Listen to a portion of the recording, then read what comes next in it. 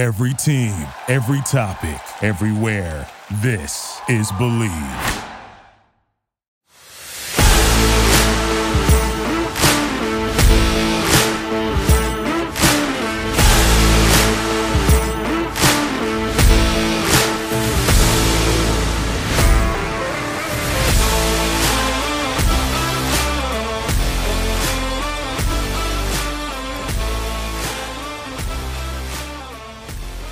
Welcome to Believe in K-State, hosted by Joe, Mathieu, and Reggie Blackwell. It's KU week, and who better to have on the podcast but ex-KU head coach Mark Mangino, who also was the assistant coach at K-State under Bill Snyder. This is a fascinating discussion with Mark, and I bet you will learn something about Mark and his past that you didn't know before. So definitely check it out. But first, a message from our sponsor. The last of the major pro sports leagues is off and rolling, and college basketball is ready to go as well. BetOnline remains your top spot for all your live betting action and contests. NFL, college football, UFC, and NHL are all in full swing. BetOnline is your number one source for wagering news, odds, trends, and predictions. All the hoops betting action, along with every sport available at your fingertips, with both desktop and mobile access at any time. Head to BetOnline today and remember to use the promo code BELIEVE for your 50% off welcome bonus on your first deposit. BetOnline, where the game starts. Well, how you doing today, my good friend Joe? I'm doing most excellent. How you doing, Reggie? Hey, I'm doing well, but I got to tell you, we took a little slack from our people at Kansas State last week. They wasn't really happy that our podcast is actually Believe in K-State, and we're 100% supporters of K-State. That's think correct. They took a little bit of, I think they took some of the comments that we were a little critical about what happened in the Texas game a little bit personal, but I think all in all, we'll get past it. I think so, too. We both want the best for K-State, and hey, we give opinions, and we give strong opinions, and that's what people like. So what can you do? We got to give them what they like, but we know we bleed purple. We love purple. I'm all about Kansas State, and I'm excited to have a guest.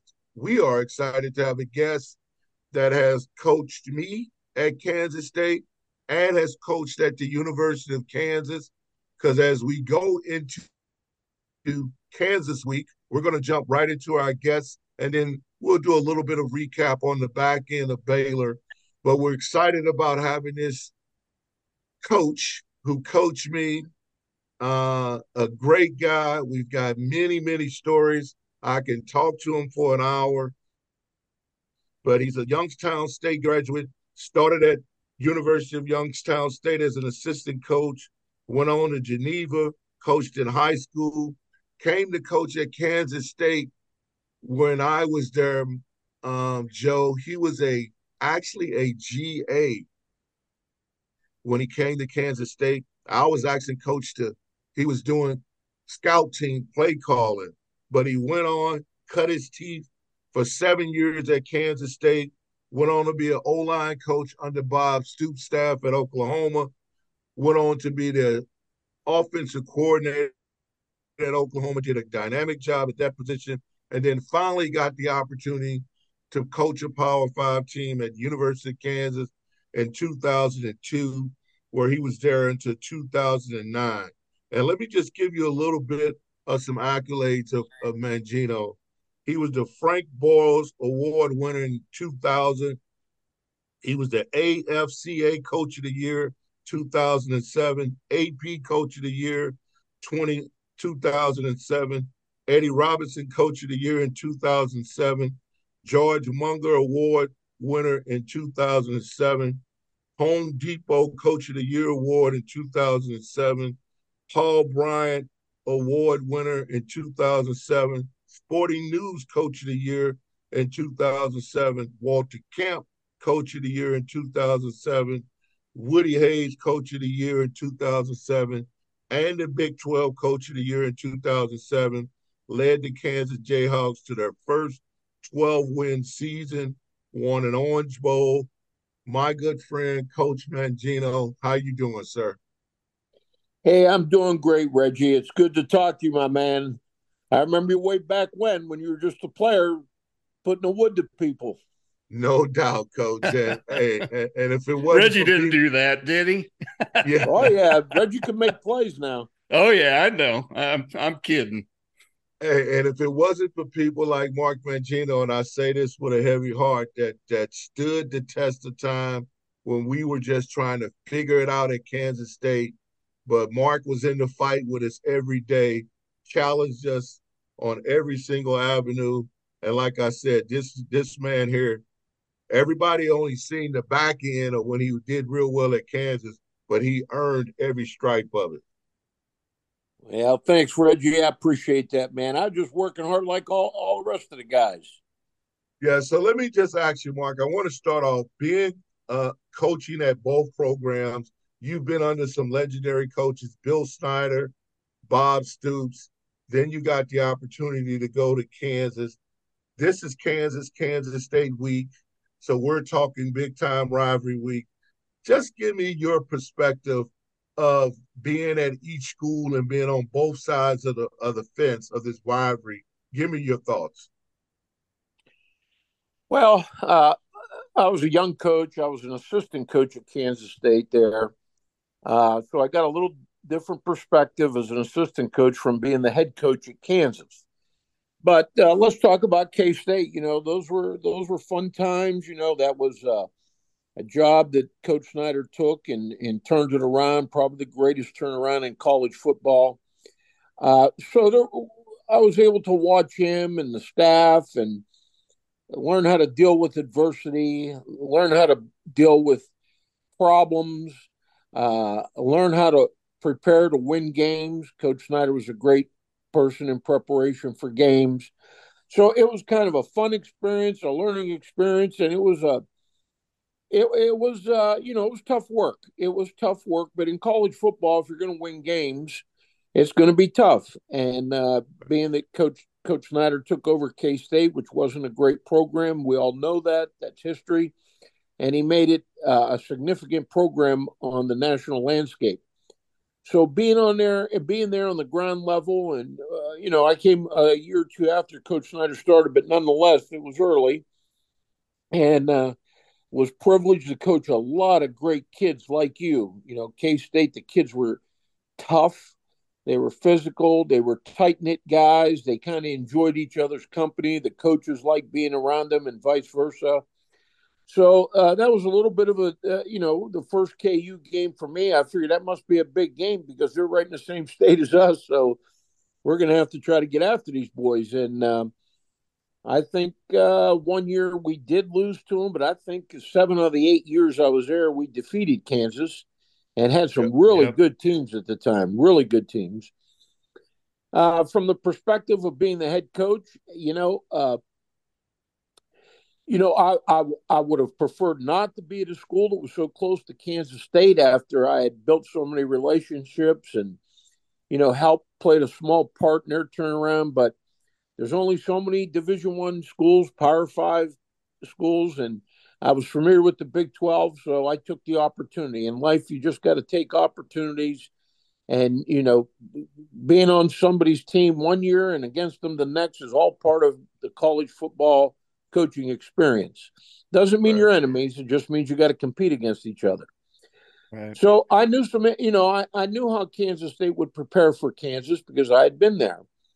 And I knew that when I took over the job at Kansas, we were no match for Kansas State. I understood that.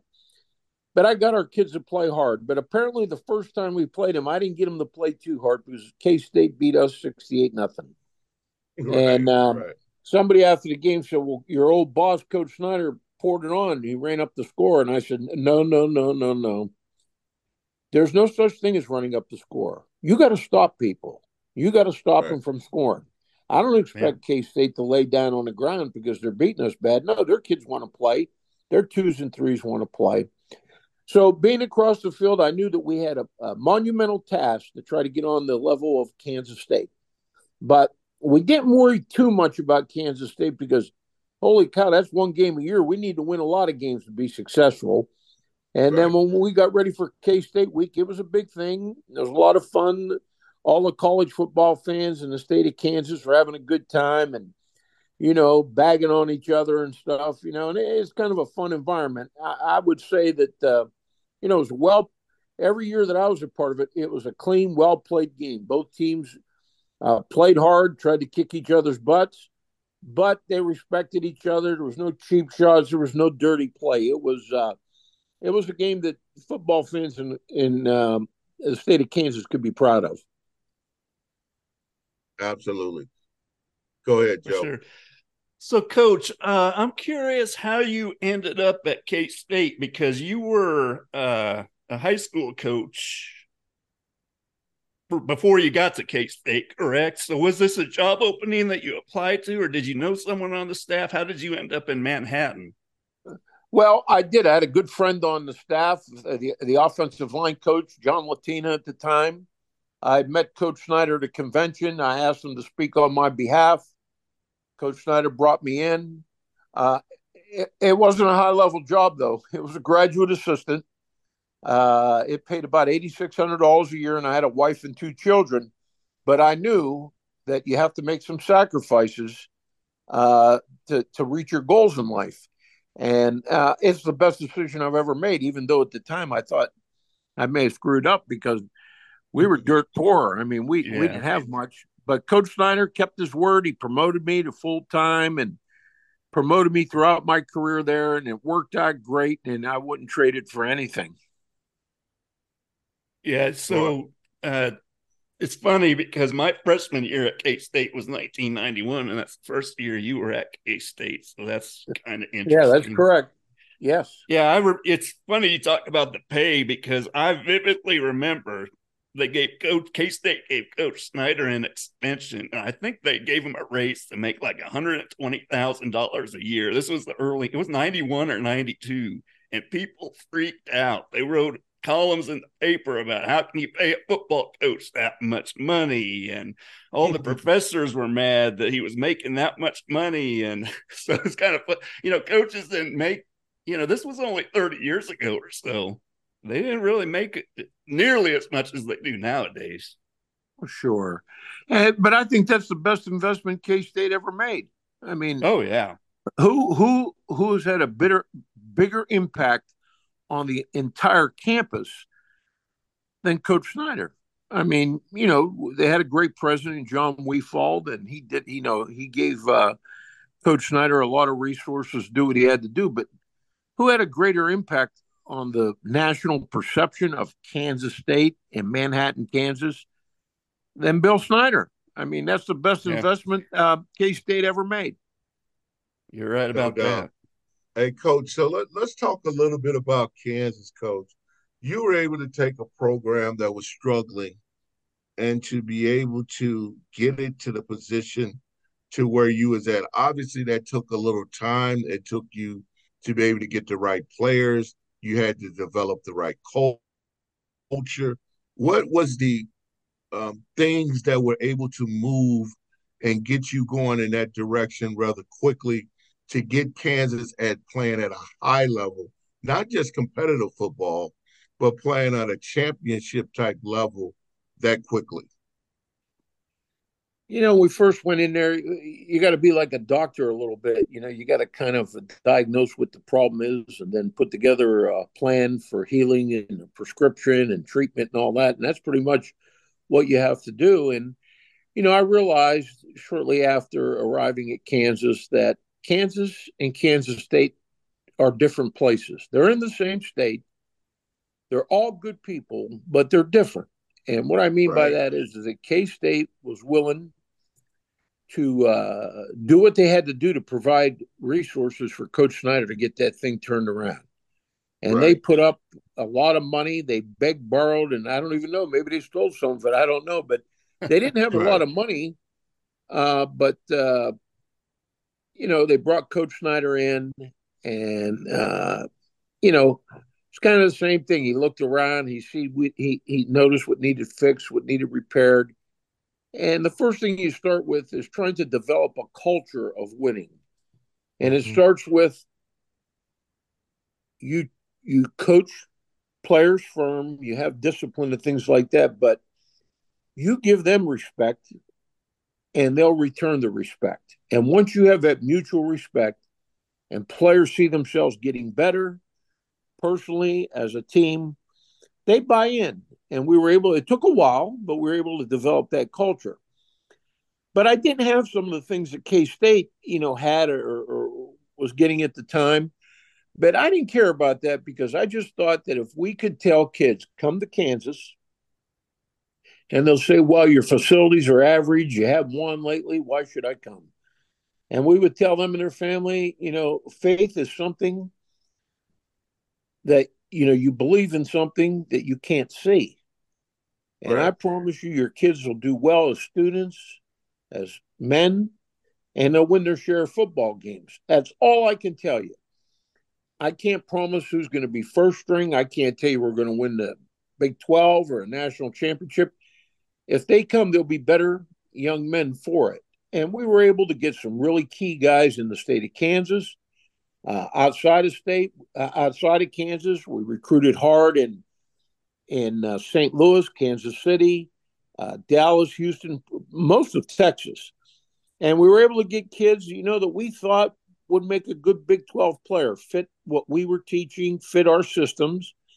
And we had good coaches that recruited. And we were able to get kids that, the first thing we asked is, number one, you got to want to get a college degree. And you got to be a young person that's ambitious in all areas of life. Then after that, we got that established. We checked the academics. And then one of the key things, we look for toughness. Guys that will work hard, not complainers, no whiners, guys that will buy in and just work their tail off. And on game day, they're tough as nails. Win or lose, the other team knows they've been in a tough game. And we follow that. We follow those guidelines for most of the time, for all the time I was there. And, it took a while, but we eventually got results. We just didn't have the football resources that K-State had at the time. But, hey, you can sit around and cry about it and whine and complain, or you can get off your butt and do something about it and make yourself better and make your program better. And that's what we chose to do. So what was your record against Kansas State? 8 seasons at Kansas, we were 4-4. That's what I thought. 500. That's what I thought. Exactly. And I hated you for that, Mark. Well, that's okay. There's probably a lot of people who hate me, but I don't worry too much about it. At least you're honest about it. You said it to my face. Well, I said it to your voice. Yeah. Yeah, my voice. That's it. So, Coach, you were on the staff for that 1998 K-State team, who people still talk about as probably the greatest K-State team in history. And had they won that Big 12 championship game, could have probably been playing for the national championship. So I was just wondering if you had any thoughts about that team or memories about that 1998 team. Well, I hate to say this, like a lot of people at K-State that coached or played that game, it's a game that is to this day is still stuck to me. And losing that game at A&M in St. Louis, that was a tough loss. That was really a tough loss because we had opportunities to win that game, and it just came unhinged there in the second half. And but that team, what a great team, great players, great kids of character. Those kids were great kids, great human beings. They played their tail off. I don't know. I can't tell you about the history of K-State football. It's got to go down as one of the best, if not the best team that they ever had there. Now, I know that K-State won the Big 12 and things of that sort, had a big streak of bowl games. That 98 team was special. It just, that Texas A&M game, just everything that could go wrong went wrong in the second half. And it's a game to this day that's still stuck in my craw, I'll be honest with you. Well, will you bring up something nice, Joe, to talk about? I have something nice. I'll let Reggie go first. Well, Mark, I knew Joe would bring that one up, and I got to ask you because I spoke to Coach Stoops about a year ago about this subject, and it was always because I was right there in St. Louis with you on that game, side by side with you guys, devastated in that loss in '98. Um, there was always this conspiracy theory that you guys as a staff, especially the ones that were going to with Bobby down to Oklahoma, wasn't as focused on the game. Would you just put that bullshit to excuse my language to rest right now, Mark? Yeah, I can only speak for myself. I want to make it perfectly clear. I had not been offered a job by Bob Stoops prior to the Texas A&M game. That came after, way after. So, yeah, that is bullshit. I agree with you. I worked my ass off, and everybody did, to try to win that game against A&M. Grind like we always grind, worked all the long hours we always worked. And the game meant something to me as a person as well as a coach. And I just got telling you, I just told you a minute ago, that game is still stuck in my craw. If I was ready to run out the door, I wouldn't feel bad about it. But that was not the case. I was not even offered a job. Mike and Brent were offered first. They went. Then after that game, maybe it might have been, oh God, it was long, 2 or 3 weeks later, Bob called, and I think, he wanted to hire me, but he had reservations about trying to take another guy off the K-State staff. Right. But at the end of the day, Bob and I were tight. We're friends. We're both from the same area, Youngstown, Ohio, Newcastle, Pennsylvania. We got a lot in common. We have a kindred spirit. And at the end of the day, he went ahead and he bit his tongue and he said, "Well, I gotta offer Mangino a job. I want him here." It was way later. It was not. I had no job offer, nor had a conversation with Bob prior to the Texas A&M game. And Mike and Brent, those guys are competitors. They might have been leaving, but they wanted to win that dang game. Now, don't let anybody tell you anything different. No doubt, no doubt. And I spoke to both of them candidly, and I know they did, definitely. So, Mark, then you go to Oklahoma, and you guys won the national championship. So you go from, your first D1 coaching gig making $8,500 a year to now you're on a staff that wins the national championship. So how was that feeling? Oh, well, financially it was better, but that wasn't I never coached for money. I've coached at small colleges and high schools for $1,500 stipends. Coaching, just things led to things for me. But I will say that it was a fun time in my life to be at Oklahoma. A lot of guys on that staff, we were friends before we ever got there, so we had a lot in common. We were able in a short period of time with some great players and some former walk-ons. I think we started 4 walk-ons the first game of the year, and former walk-ons, and those guys played in the national championship game too, and some of them started. So it was a good mixture of kids. Again, like that '98 team at Kansas State, good character guys, kids that love to play. Kids will hit you in the mouth out on that field. They'll get after you. So I was very thankful to be a part of that. And, we had a good time, too. We did. A lot of us were friends, as I said before we went there. We spent a lot of time with our families and stuff. I didn't leave K-State for any other reason than I thought it would be another step forward for me in my career. I had a family and 2 kids to take care of. And, I had to keep those things in mind. And for me, it was, I had to think about it. I mean, I left Bob hanging for quite a while. And he just kept calling and calling. I said, "Bob, I got a daughter. It's a junior in high school. I got a son and, going to 9th grade." I said, "It's hard to pull these kids out of school and everything." And so my wife and I had a talk one night, and she told me, she says, "Hey, here's what you need to do. I know you want to go to Oklahoma with your buddies and Bob and all the guys. We'll stay in Manhattan for 18 months. We'll get Samantha through high school at Manhattan High.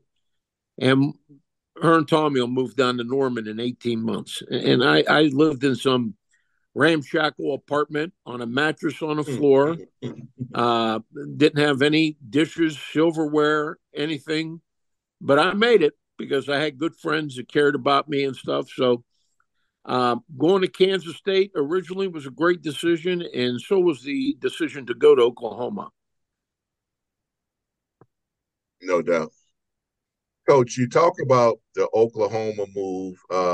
Being the OC, Bob was finally able to get you in a position to be able to call plays.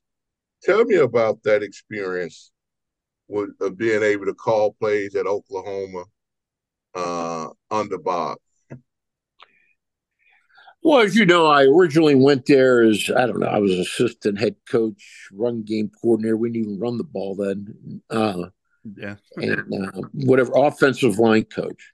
So Mike Leach was there the first year we were with Mike, and Mike was very popular, both with his style of offense, his personality. People liked him. And when he left after the first year, there were a lot of people concerned what direction would the program go in. But Bob called me in and he said, "You're going to be the offensive coordinator." And he said, "It's going to be your show." And he told me about some guys he was considering being a quarterback coach so I could stay with the offensive line. And ultimately, we brought Chuck Long in, and Chuck was just a great asset to the program. He was a smart guy. He understood quarterback play. He understood the passing game very well. And also, he was a good team player. Chuck was a good wingman to have. He had my back. I had his back. But there was intense pressure on me because the fans were upset that Mike had left and that a line coach was taking over. And, through that spring and summer, there was a lot of naysayers and, people taking shots at you. But, that comes with the turf. That's all part of the job.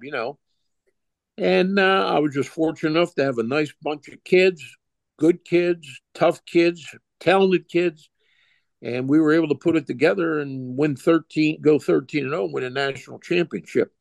So my first year of actually calling plays, I got lucky. I won a national championship. Exactly. That doesn't happen for everybody, so I'm very fortunate. No doubt. They go coincide with everything. Before you took the position to Kansas, Coach, were there any other opportunities coming off of that national championship year before the Kansas offer? No, nothing of significance, Reggie. Nothing that I thought would be good for me or my family, or nothing. Not a great situation or anything like that. And I just kept working. Hey, I was lucky. I lived in Manhattan 8 years. We loved it. We raised our kids there. Great community. We go to Norman, another great place, good college town. My wife and I, we plan to be there, at least 6-7 years, let our son graduate high school there and everything. So I wasn't looking either. And there was inquiries and stuff with my legal representative, but nothing that I thought was better than being the offensive coordinator at Oklahoma. So, and then after the 2001 season, I think we went 10-2, maybe 11-2 after the bowl game. But there were some people reaching out about things, but I knew Kansas was open. And all I kept telling myself, I'm not going to get in a running here. I've been at K-State 8 years, and, I know what's over there, and I know that's a monumental task. And right now, the way K-State is in the Big 12 is, it might be one of the toughest jobs in the country. So I didn't say anything. In fact, Mike Stoops, his name was bandied around, and we were kind of cheering for Mike that he would get it. And then one day I got a call from their headhunter and wanted to know if I was interested. And I said, well, I got to think about that now. I said, I don't know. I said, it's a great place. My daughter goes to school there. It's a beautiful place. Lawrence is a great town. It's a great university. But, we're talking football. So a few days later, the athletic director calls me, and then they ask me if I'll go for an interview at Lawrence. And I said, no, I got to get out on the road and recruit. And they said, you won't come here for an interview? And I said, I'm sorry, I just can't, because I don't want to lose out on my recruits in case, I'm staying at Oklahoma. Right. So they said, okay, we'll fly down. Will you meet us at the Oklahoma City Marriott at the airport, and we'll come and see you? So I said, yeah, I'd be willing to do that. You folks have been good to me, but I said, I'm not making any promises. Then they had me on this phone call with They had a 12-member committee. Okay. And I did it. I did the call. I answered every question as thorough as I could. But not long after that, the AD called me and said, "Would you take this job if it was offered?" And I said, "No." I said, "I think I'm going to stay here at Oklahoma. We've got a great program here. We're going to win. My family likes it here. I appreciate your interest, but no." I thought it was done. He calls me the next night, and he's talking about he can do this and do that, and not necessarily money, things that they can Right. do to help the program. Mm-hmm. And I said, "Well, listen, I appreciate your call and your interest." I said, "You got a great place. I know you'll find a great coach, but I'm not coming. I'm not interested." So I called Bob at night, and I tell him, "Bob, I'm going to stay." And he said, "Okay, great." He said, "You can get a pay raise too." So, I was happy with that. And Kenny Mossman, at the time, our sports information director, released a statement that I was staying and not going to Kansas, and it was all the papers. Right. And next thing you know, they're calling me again. They're sending somebody to see me. They're quoting Gal Sayers and all this stuff. And I said, "Nah, I don't think." So after a while, I just sat down and said, "Listen, there's only 12 Big 12 programs, Power 5.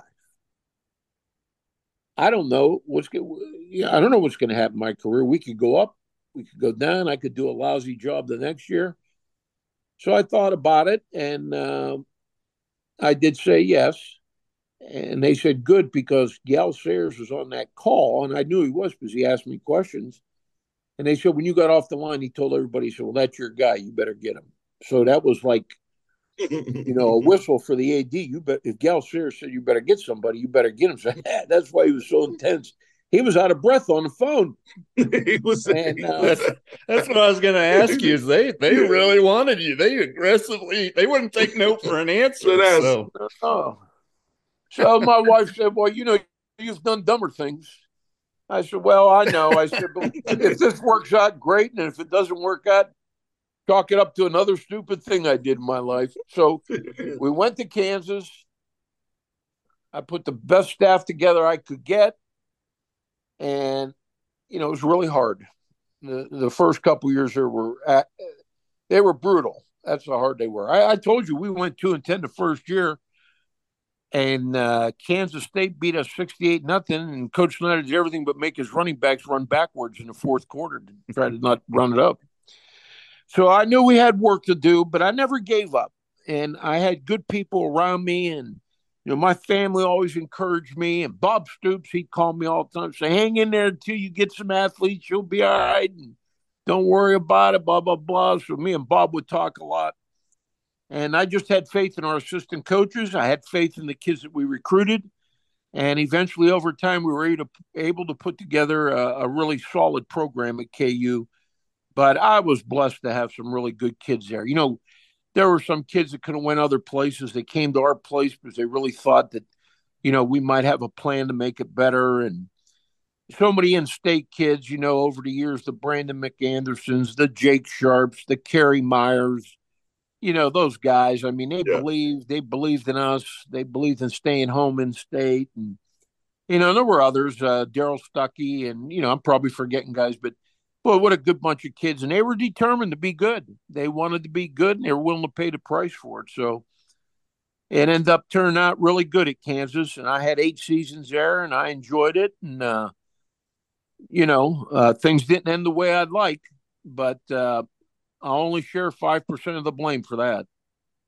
And Coach, I don't want to. Yeah, we're not going. We understand that thing didn't go that everybody liked the way it went. But do you think the way that you brought the kids in and the coaching hard, did that come back to catch up with us in any way, or just a bad apple or so come through there? And we don't need to get into specifics. No. But no, what it was is that, I can't, I a long time ago, not at my behest, they wanted a non-disclosure agreement before we'd settle. And I didn't want to do it because, first of all, I'm not a guy that complains, and I'm not going to go out and cry. who the hell sounds good trying to defend themselves in public? Whether you did something wrong or you didn't, you always sound bad. So I was willing Nobody, to no ride doubt. off in the sunset, and I did and mind my own business, but they wanted a non-disclosure agreement. So I'm not going to get too deep into that. And first of all, I wouldn't do it because I got a Right. lot of respect for Travis Goff, the new AD there, and Lance Leipold. He and I, we've corresponded. I knew him in the past a little bit, but got to know him and actually helped him prep for his interview at Kansas because I think he's a hell of a football coach and would do a great job there. But what you did is there was no really any. There was one kid and his father complained a lot, but they did for 4 years. But Right. what they did is, they looked for the malcontents. They looked for the guys that were, had problems socially, academically, and they got maybe like 4 or 5 guys. I wasn't playing them because they weren't dependable and they had issues, and they were able to interrogate them and get them to say things that not really true, embellished, taken out of context. But you know what? Let me tell you this, guys. There's a lot better coaches than me that have been fired for less, and it's a part of the game. It's big business. You get personality clashes and things of that. When you have success, John Kennedy had a great quote that I thought fit me perfectly at Kansas. Victory has 1,000 fathers, but defeat is an orphan. And what I that got means you. is you got it. You know what I'm saying? When somebody doesn't want you or doesn't like you, doesn't like the way you look, the way you talk, whatever it is, you can't stop it. You can try, and I wasn't going to get out there in front of TV cameras and try to state my case because I believe where I come from, the way I was raised, the truth sets you free, and that's where No I'm at. doubt. But I'm going to tell you now. Let me say this: Travis Goff and Lance Leipold have done everything they possibly can since they got to KU to make me be a part of it. They really Great. have. They Good. That's had good to me Good. hear. out there for Nick Reed when Nick was in the putting a Ring of Honor, and I went out there, and man, they treated me first class. They showered me with gifts and all kind of things, and put me up in a nice room and paid for all expenses and spent quality time with me. Now, Lance, he's a coach; he can't spend too much time, but Travis Goff spent a lot of quality time with me. I have nothing against those guys, and I have nothing against the University of Kansas as an institution. I don't. You got to understand, my daughter graduated there. My son got his master's there. My son in law got his MBA at Kansas. I have no hard feelings. It's water over the dam. These are new guys with a new vision. They're first class. They know how to treat people. And I think that's why that football program is up and rolling because these guys know what they're doing. Well, that's only the profound words, Mark. I know, Coach, that you would do the one I know. Uh, like I said, once again, I appreciate you coming on to visit with me and Joe. And I appreciate you personally pushing me to be the best version of me that I can, and always, and being coached hard. It definitely paid off in the later part of life for me personally. So I want to say Well, thank you, Coach. and you're welcome. And Reggie, let's tell it like it is. You weren't a guy that needed pushed too hard. You were Right. self motivated. You wanted to be somebody. You wanted to be the guy you could count on. If we needed to make a play on defense, you wanted to be the guy that made the play. Uh, and I appreciate guys like you, and you've become successful in life. And tell you the truth, I love that. When my former players at any school I coach, they tell me they got good jobs, they got their own business, they got 2 or 3 kids. I get invited to their weddings and things like that. I just love it because it made this mission as a coach worthwhile. And All right. Okay. Can I ask I one more enjoy being question? around you guys. Can I ask one more question, Coach? Yes, sir. I mean, I was going to ask about Reggie, but I think that covered it for me. So, can you give us one specific Bill Snyder story? Oh, yeah. I mean, I've got a lot of them, and Or give us a lot. most of them are funny. I mean, they're not derogatory toward Coach Snyder. I never had that kind of relationship with him, but Right. he could, he could be. Here's a lot of things people. Here's one of the things people don't know about Coach Snyder. I was with him for 8 years. At that time, I was one of the longest tenured coaches he had. And he depended on me and relied on me for a lot of things. And I always, I took pride in delivering. Your boss asks you to do something, you're going to get it done. And, you know, privately, when it wasn't like in a crunch time or anything, he has a wry sense of humor. And I know he's got a lot of chuckles at my expense. One day, I decided, and I think it was in 1994, the year we went to the Aloha Bowl, that I was going to get on this weight control program. I was going to work out every day, eat less. And it was working. I mean, I had lost a significant amount of weight during the season. So I would go out and walk around the field and occasionally walk the steps, but I wasn't that ambitious. I didn't know this. Coach Snyder, being in his office, he'd watch me at lunchtime every day do that. And he'd call assistant coach and said, "No, watch Mark here. He'll walk 3 times around the field and he'll go inside and take a shower." And the guys would laugh. And it was kind of funny because there were some days I only wanted to walk 2 or 3 laps and go take a shower. He got a big kick out of that. He'd tell us, "Go look out the window. Look at Mark. Look at his workout. 2 times around, go take a shower." And he would joke with me about that stuff. And then there's a lot of stories, different things. He could. I'll tell you this last one. I don't want to keep you guys too long. No, you good. When Bob Stoops and I were at K-State, we played racquetball at noon every day.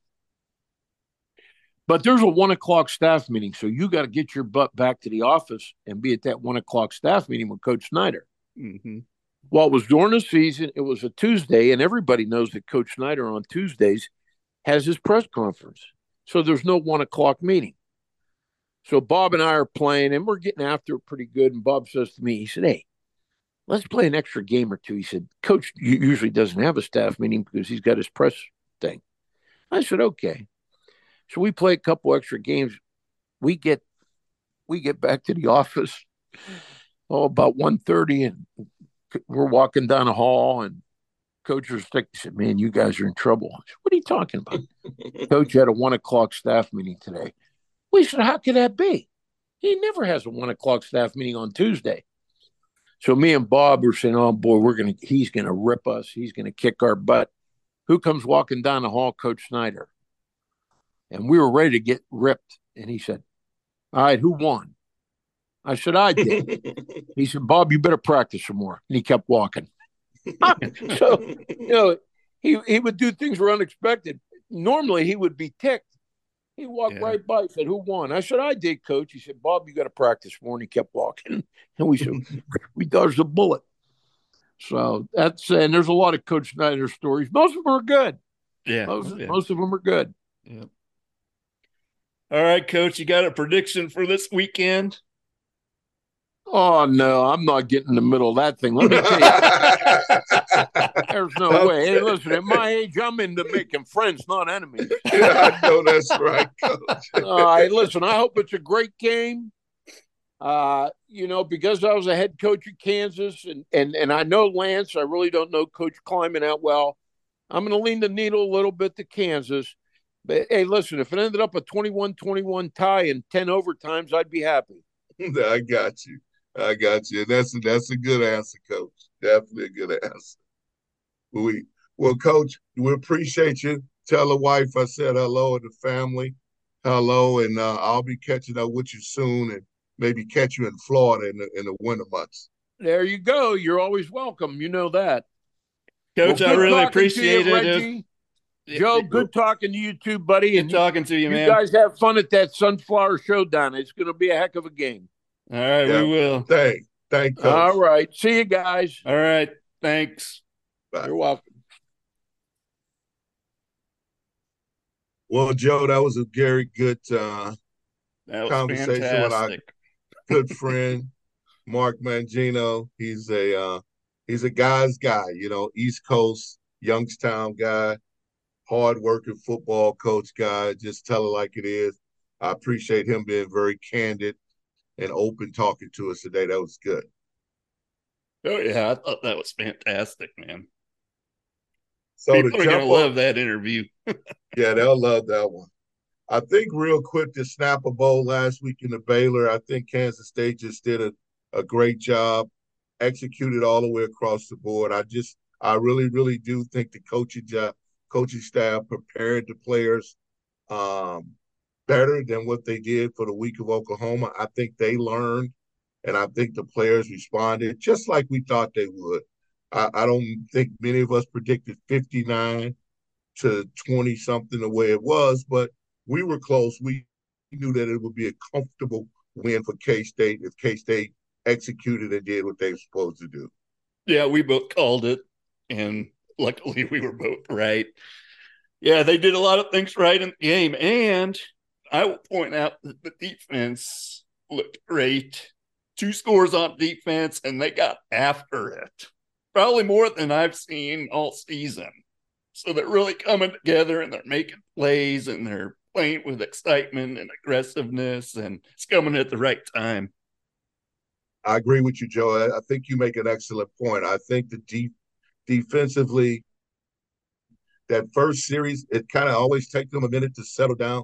But I think Coach Kleinerman's got them guys running and playing fast and reacting, not afraid to make a mistake. And it just seemed like they just more aggressive. Maybe that's a little bit more simplicity of the game plan, or maybe they're just getting more comfortable with the defense as a Yeah. cohesive unit. You can see Mm-hmm. the development as the season progressed, and that's where the turnovers are coming into play because they're being aggressive. That was a nice blitz that Kleinerman called when Yeah, Stufferbean absolutely. got the sack, and then the scoop and score by Desmond Purnell. Everything is just, you can see them flying to the ball, making plays, stripping, being aggressive, and it's paying off because that was a pivotal. That scoop and score was a pivotal point in that game. That game could have went a little bit differently if we Yep. don't score right there. Yep. Absolutely. Getting up 21-7, it took the wind out of their sails and gave all the wind to K State. So, yeah, that was the thing that propelled them onto the blowout. So, Nah, so no doubt. So my big baller of the week, once again, we got some great contenders. I think all the receivers did well. You know, Ben Sinnott did well offensively. Um, Howard once again had a great game. DJ Giddings had a hell of a game as well, rushing and receiving the ball.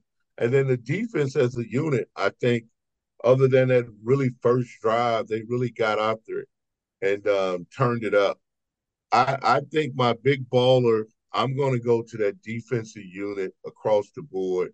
I'm going to give it to the total defense, even though Howard probably deserves it again because he had another great game. But I just like the 2 scores on defense. Whenever you can get 12 points from your defense and kind of play the way they are the big ballers of the week. all right. No argument for me there. Yeah. So you got what you got for rapid fire today? All right. Let's do these. I know the Vegas point spread is 10.5 for the game Saturday. Uh, who covers? The Vegas point spread is up to 10.5. Well, I That's what I thought it was saw around. yesterday, but I didn't check Yeah, it you're probably today. right. I thought it was 8. Okay. I think it's right at the sweet number. I think 10 is the number. I would buy it down a half a point and take 10. The half point scares me. I think K State will cover the 10 right on the nose. I would buy it down to 9.5 or so. But I think that's where K State will get it done. I think a touchdown and a field goal. So 10.5 is a little bit too high for me. A half a point for my comfort level. I will take it at 10, and I think the Cats cover. Ooh. Yeah, I just like to see that it started at 8 and went up to 10. So I like to see that. I So, got four or a week before. Yeah, the game was a week before. oh, I got okay, four, I got you. Oh man, so you can see how the line has changed. yeah. So KU and K State have two of the top 20 rush offenses in the country. So KU's ranked 17th and K State is ranked 14th, and they both average about 200 yards a game rushing. So my question for you is, which team rushes for more yards on Saturday? I think K State edges them out on Saturday, but I do think it will be close. I think KU is going to make some plays. They're going to move the ball a little bit, but I think Clanderman and that defensive staff does a very good job every time kind of adjusting to what's not working after they get a little movement on them. So I think K State will adjust, clamp down, make the necessary adjustments. But I am a little concerned at the middle linebacker spot with Romaine have to carry all the reps now in the middle, where we just lost what's his name for the season. Who's the linebacker? I got a brain freeze. Yeah, me too. He injured. He's injured for the season. That's going to hurt us. He was playing very well. Mm-hmm. I do think Austin Romaine is a good young linebacker, but him trying to have to cover the majority of the snaps will be a little bit tough as a true freshman. But I think he'll get it done. And I think linebacker by committee, K State will rally behind him to kind of slow that KU run game down. And I think they'll hold them under 200 yards. All right. Do you have a favorite Sunflower Showdown memory? Yeah, probably way back the first time. I think it was my sophomore or junior year when we had first beat KU for the first time. So that was either 90 or 91. We hadn't beat KU in a while. That's probably my best memory. It's got to be 90. So maybe that's Snyder's second year or the third year. I'm not quite sure. It was a hot day. Very, That was very, very hot. 91. Yeah, I'll That never was forget 91. that one. Yeah. Yeah, so it's 91. Very hot day. Muggy played a lot of plays that day. Came down to the last bit to the end. Andre caught a nice pass. Coleman in that game, and we beat KU for probably the first time in a while. Yeah, I have a funny story about that game. I was supposed to meet some friends there at the game, and I couldn't find them, but I was in the student section. And like you said, it was so hot, and the game, KU was winning. And I left there in the probably midway through the fourth quarter. I walked back to the dorm. I You said, left the game early? Oh, yeah. And Yeah. since then I've sworn never to leave early because by the time I walk back to Moore Hall, I walk in the building and everyone's huddled around the radios because it wasn't on TV. Right. They're all huddled around the radios listening to the radio broadcast, and everyone's cheering. And what's going on? KU was about to win. He said, "No, we're coming back. We're coming back. We're driving now for the game-winning touchdown." Right. And then we ended up, winning the game at the end. And I thought, oh man, I can't believe I left that game early. But another story about that is when they tore the goalpost down, the people who dragged them right by Moore Hall. And then I followed it all the way down to Aggieville. So yeah, that's a cool memory. So I remember that part because I was staying in Moore Hall as well.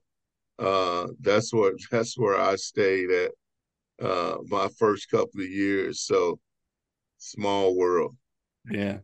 Moore Hall. That's a long walk from the football facility, but didn't seem that long back then. It took about 15 people to drag that goalpost that far. Yeah, it took a lot. Mm-hmm. But we got the KU game this week.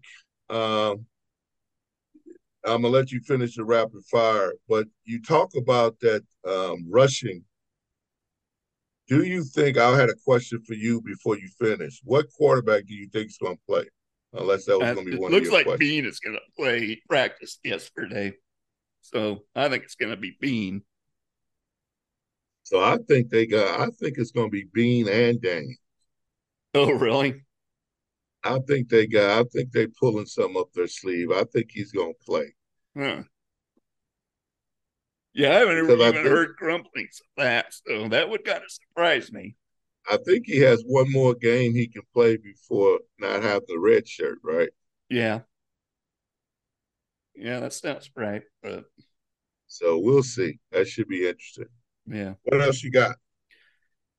Um, so I wanted to ask you your favorite Mark Mangino story.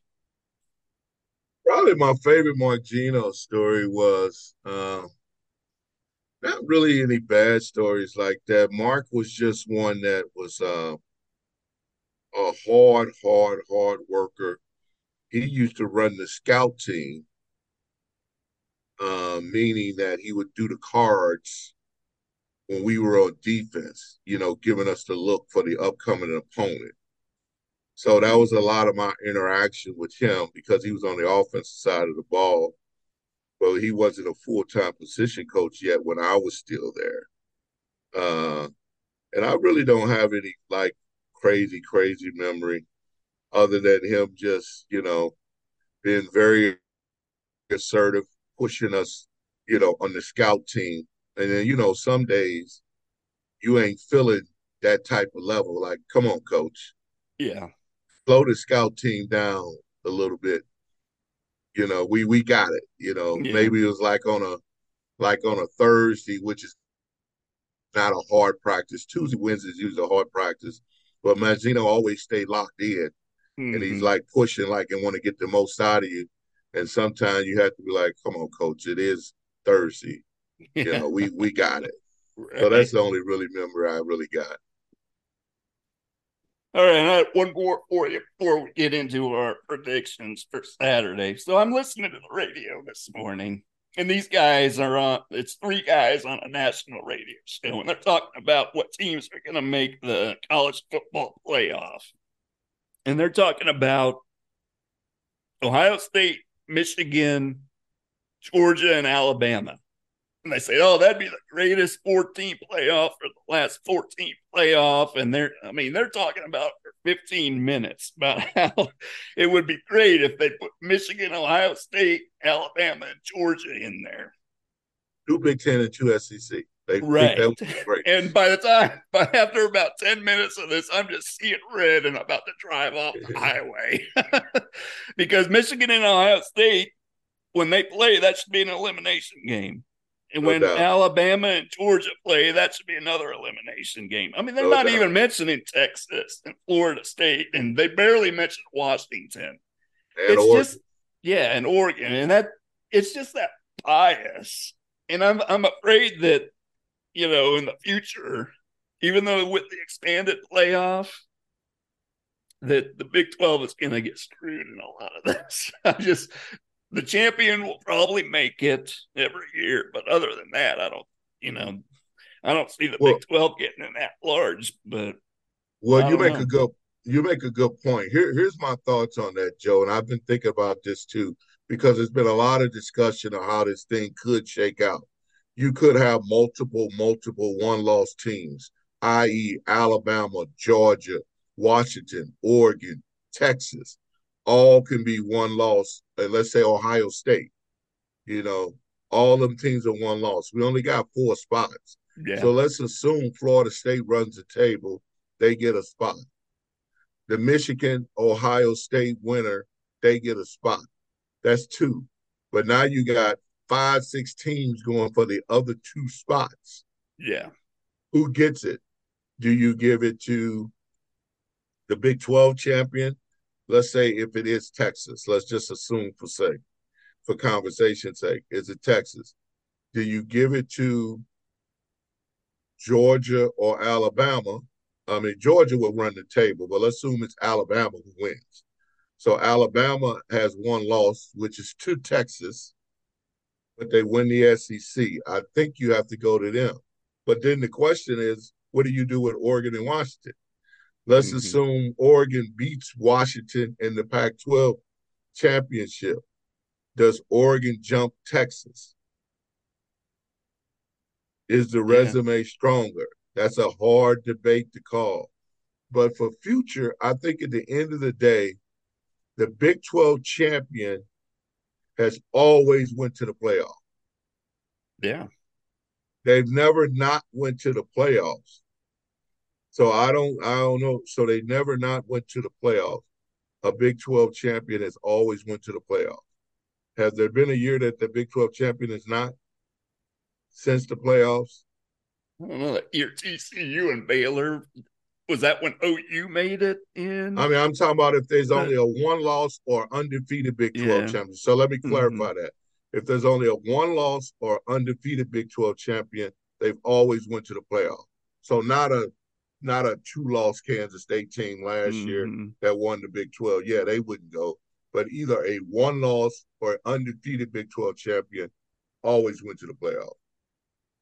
Well, yeah, because it's mostly been Oklahoma. Correct. It's been Oklahoma.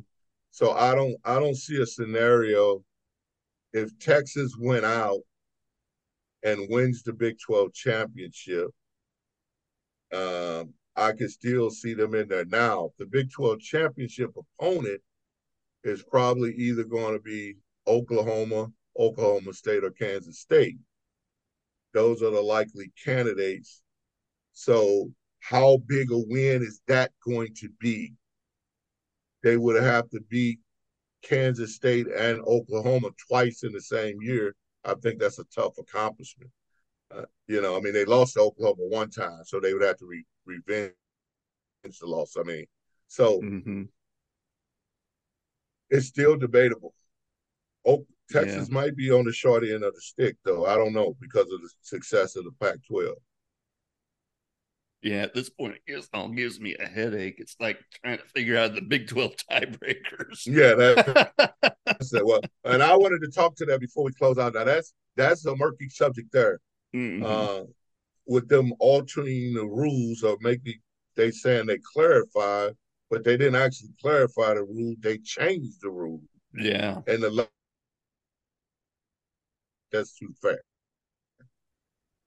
That's almost downright ridiculous of the Big 12 to do that Yeah. at this late in the game. No matter Mm-hmm. what, we understand we're a little biased because of Kansas State. Look, this is a Kansas State podcast, but I just think collectively you can't just change the rule that you set at this late in the game, not Right. this late. Maybe you change it for next year, not at this late in the game. That's my problem with it. Yeah. You got to change it next year. Keep what you had it going this year. It's ridiculous. They No just matter wanted to how take it. I mean, what they decided on last year doesn't make any sense. And now they're caught in a conundrum. correct. Like, But so, you decided that right. for whatever reason. So I'm sure you vetted it. You did something. You had to, you got some insight from it from somewhere. Now you can't all do something because it goes the other way. I think it's going to Yeah. be a mute point because I think Oklahoma State may lose to Houston and it all Yeah. go away. Right. Yeah, I'm gonna let it play out at least one more week before I Right. get all worked up about it. But yeah, it's ridiculous. Yeah, we at least got to play the games first to see what's going on. Yep. All right. So, what's your prediction for this weekend? I think we're going to have a tough game. I do think that Kansas State is playing at a high level right now. I do think that they're locked in. Even coming off the Texas loss, they responded very well. They didn't have any hangover factor. I think the kids from the state of Kansas, they get extremely jacked up about this game, and that's rubbed over to everybody else in the locker room. They know how important this game is. I cannot see Kansas State having any type of letdown, but Kansas is going to play hard. I Yeah. think this is a year that Kansas, whether it's Bean at quarterback or whoever's at quarterback, Lance Leipold has proven that he is a good coach. He's got a good culture. They let one slip away last week against Texas Tech. I just think at the end of the day, we're going to make a couple of more plays more than Kansas. I think we'll win the game 31-21, and we'll get it down, but it will go into a fourth quarter, probably at a one-possession type game, but I think we'll eke it out and get it done and win it, not drama fashion, comfortably, but I think it'll be, like I said, it'll be a little nip and tuck going into the fourth quarter, but I think we'll pull away. I agree. I think it'll be a close game throughout most of it. I'm thinking something like maybe 40-28 K-State, so I think they cover. And probably, it's a one-score game until near the end of the fourth quarter when K-State kind of extends that lead. So, yeah, I think it'll be more competitive than we want it to be. No doubt. But I think K-State will come out on top. Yeah, and I think because Kansas is going to play hard. I mean, they're going to be emotionally, they're going to be fired up. It is a night game. Their guys are going to be, ready to go. But I think we will be composed. I think we're the better coaching staff. And I think our talent level is just a little bit better than Kansas. We got more players. And I think the experienced quarterback with Will Howard and the offense, along with way the defense collectively is playing well, I think we'll make a play or two here to get it done, and we'll get out of there with a win. Yep, I sure hope so. Yeah, so I'm going 31-21 Kansas State. And I'm 40-28. All right, that should be good. Well, Joe. All right, man. Good podcast. Great show today. Great podcast. Looking forward to Saturday. Go Cats. Go Cats. Talk to you later. Care. Have a good one. You too, man.